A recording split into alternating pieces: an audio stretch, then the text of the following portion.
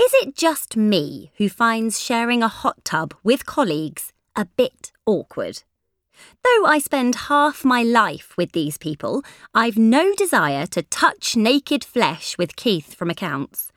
We're staying at log cabins in the New Forest for a team bonding experience, and most of my workmates are already outside, submerged in frothy bubbles. I stand under the unforgiving spotlights in the deluxe bathroom in a green polka dot bikini, inspecting myself in the full-length mirror. I wasn't expecting to be sporting swimwear in the middle of January. I've always had quite an athletic frame, but my winter of too much content has made me considerably puffier. It's not my fault they start selling Christmas treats in October and then discount them all in the new year.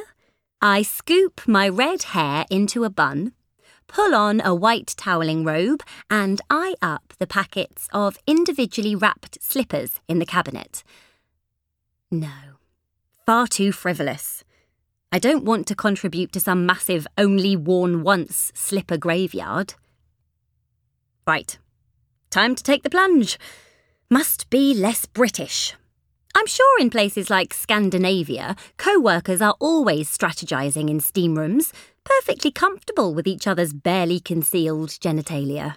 I stride through the lounge in bare feet, nodding at the few people sitting on the sofas, looking sheepish. Not joining us? I ask.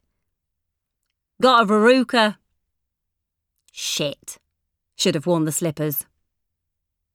On tiptoes, I grab a bottle of Prosecco from the fridge in the kitchen and poke my head through the glass doors. My breath bites crystals in the cold evening air as I quickly assess the occupants of the 2 hot tubs on the outdoor wooden terrace. In the tub to the right is my boss, Giles. He owns Top Banana, the digital marketing agency I work at in Brighton. Conker brown from his Christmas Caribbean holiday, he's rubbing his copious blonde chest hair and waving his arms around as he talks. The sweaty account managers around him are edging as far apart as possible and attempting to look professional despite their scanty attire. The tub to the left hosts the younger contingent of Top Banana. Giles likes to hire savvy digital natives who have no memory of life before mobile phones. The girls are shrieking so loudly the birds in the trees have probably all flown the nest.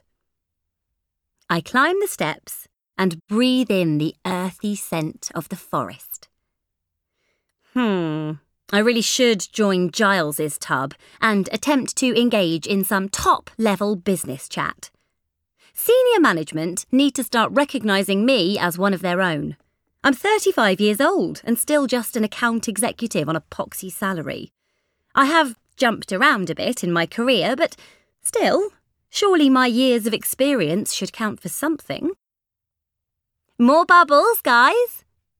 I brandish the Prosecco as I approach Giles's tub, dropping my robe and swinging a leg over the side as nonchalantly as possible.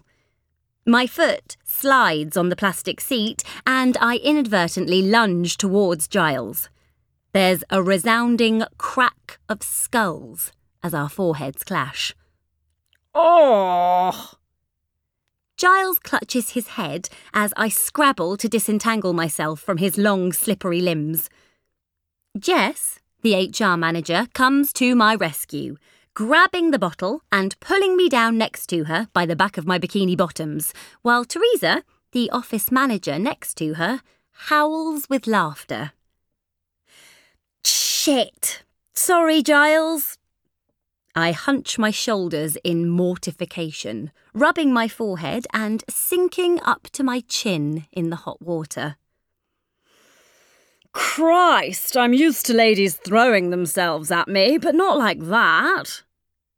Giles's eyes are watering, and he now has a reddening bump directly between his brows. Clearing his throat, Keith, the finance director, leans forward. His glasses are opaque with condensation. As I was saying, Giles, Top Banana is maturing and we'll soon need to revisit our business plan. Giles slicks his sandy hair off his forehead. Yeah, absolutely, Keith. Time to get our ducks in a row. Once we've peeled the onion, I'm sure we'll find plenty more windows of opportunity. Keith looks at him in confusion. I'm not sure I am.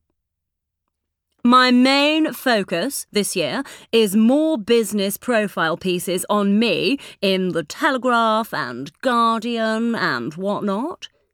Giles continues. I'm happy to help with that, I pipe up, keen to make amends for my inadvertent headbutting. Excellent. That's what you PR girls are good at, after all. Giles turns to me, his eyes gleaming aquamarine, matching the hot tub water. Giles is obsessed with his reputation as a successful entrepreneur. He's already heir to the Harper's Biscuits fortune. His grandfather invented the Viennese whirl, but he likes to show his family how well he can do on his own. Even though he's hardly ever in the office, and I'm pretty sure it's thanks to Keith that the agency is still afloat.